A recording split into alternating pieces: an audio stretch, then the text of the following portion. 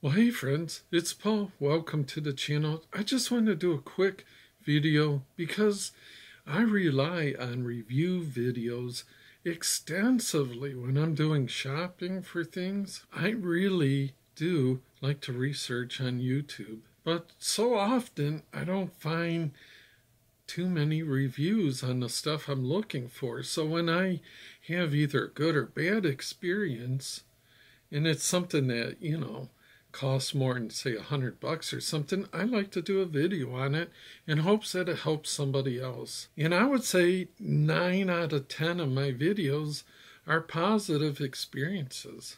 But I want to share this cautionary tale with you. And might I add, this is no reflection on the product itself. You'll get my meaning in a second. So I generally am a still man. I like my still saws.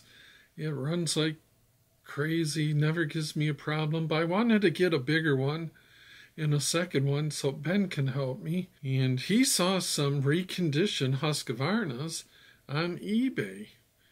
And they were quite a bit off, and it had pretty good reviews. The majority were positive, but every so often there'd be like a 1-star and saying, they had all kinds of problems with it. It's weird, it's like you got 4 and 5 stars and then a 1-star, 4 and 5 stars and then a 1-star. I'm like, that's kind of weird, but the price, usually I've bought reconditioned stuff, all kinds of, from laptops to all kinds of different products. A lot of times on Amazon Marketplace, they've been lightly used, returned. You can save, 20-25% or something. And it worked just as good as new. So I thought I would try it, and we did. We ordered it, and it came.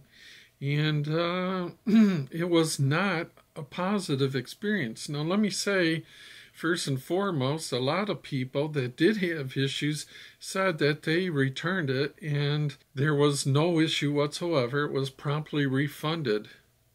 Now, that was my experience. I ended up returning the saw, and I waited to make the video because I wanted to make sure, and they did promptly refund it. No questions asked. And I will say that I put on there that it was defective. Now, usually I like to go through Amazon on most of my stuff, but Ben seems to have pretty good luck going through eBay.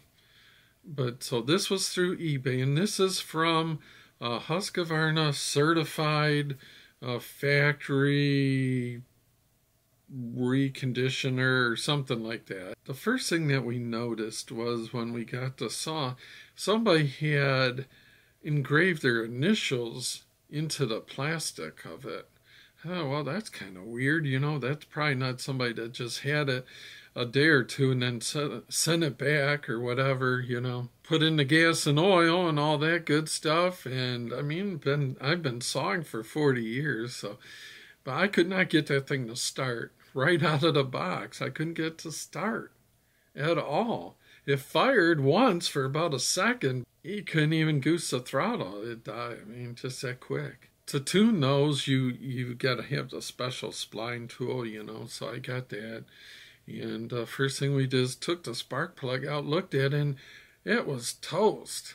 I mean, like, we never ran it because we never even got it to fire, but, it had like some carbon bridged across the gap. It was just, they, and they probably get a spark plug. Their cost on it's maybe $1, $2 or something. You tell me, for the price that they're charging, that they could have at least popped in a fresh plug, but no. Now, I will say, the chain, it wasn't new, but it was sharp. It looked good. The bar was good. The saw had some, wasn't pristine, but you expect that. We knew it had been used. Didn't expect initials carved in it, and certainly didn't expect a spark plug that was toast. So, we did adjustments back to the factory settings, and it fired up. And it ran pretty good. Wasn't 100%. We need to fine-tune it a little bit more. But, putting the thing in the truck, if you put it on its side, it would leak fuel, the fuel vent valve, whatever you want to call it. it had a problem, and it's like, you know, just with all the headaches of this thing already, it just got too many bad vibes. Now you got to deal with, and it's like all stuff you can remedy, spark plugs and fix it, but you really shouldn't have to. I mean, you are supposed to be buying something that works out of the box, and so we sent it back. And I don't know, but my guess is they probably have these repair places, factory authorized throughout the country, I'm guessing. And probably some of them are really good, and then other ones probably not so good. And of course, my Charlie Brown bad luck is such that I got one that wasn't from one of the better places. I don't know that's how it works, but it would kind of explain my situation when so many other people, had. But other people said, yeah, the spark plug was, the gap was bridged. Yeah, it was, impossible to start. Yeah, I had a tinker with it. And, but like I say, they did promptly take it back. It was no hassle. You take the oil out, take the gas and oil out, and send it back. And went through the post office, actually. Didn't have to drive anywhere special or none of that stuff, and they promptly refunded it. But it's too bad because it's a nice saw. I mean, everybody loves their Husky saws, and a good price and all that. And I did not try another one. I'm like, for the savings, I don't want to go through it again if I get another bad one. But anyways, let me know if you guys tried it and had a good experience, or if you tried it and had a bad experience.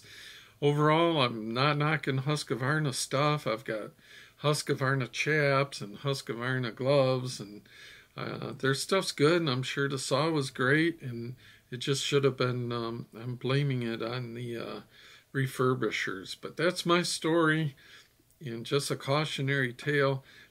Share with me your story if you would. I much appreciate your time. Until next time, we'll see yous.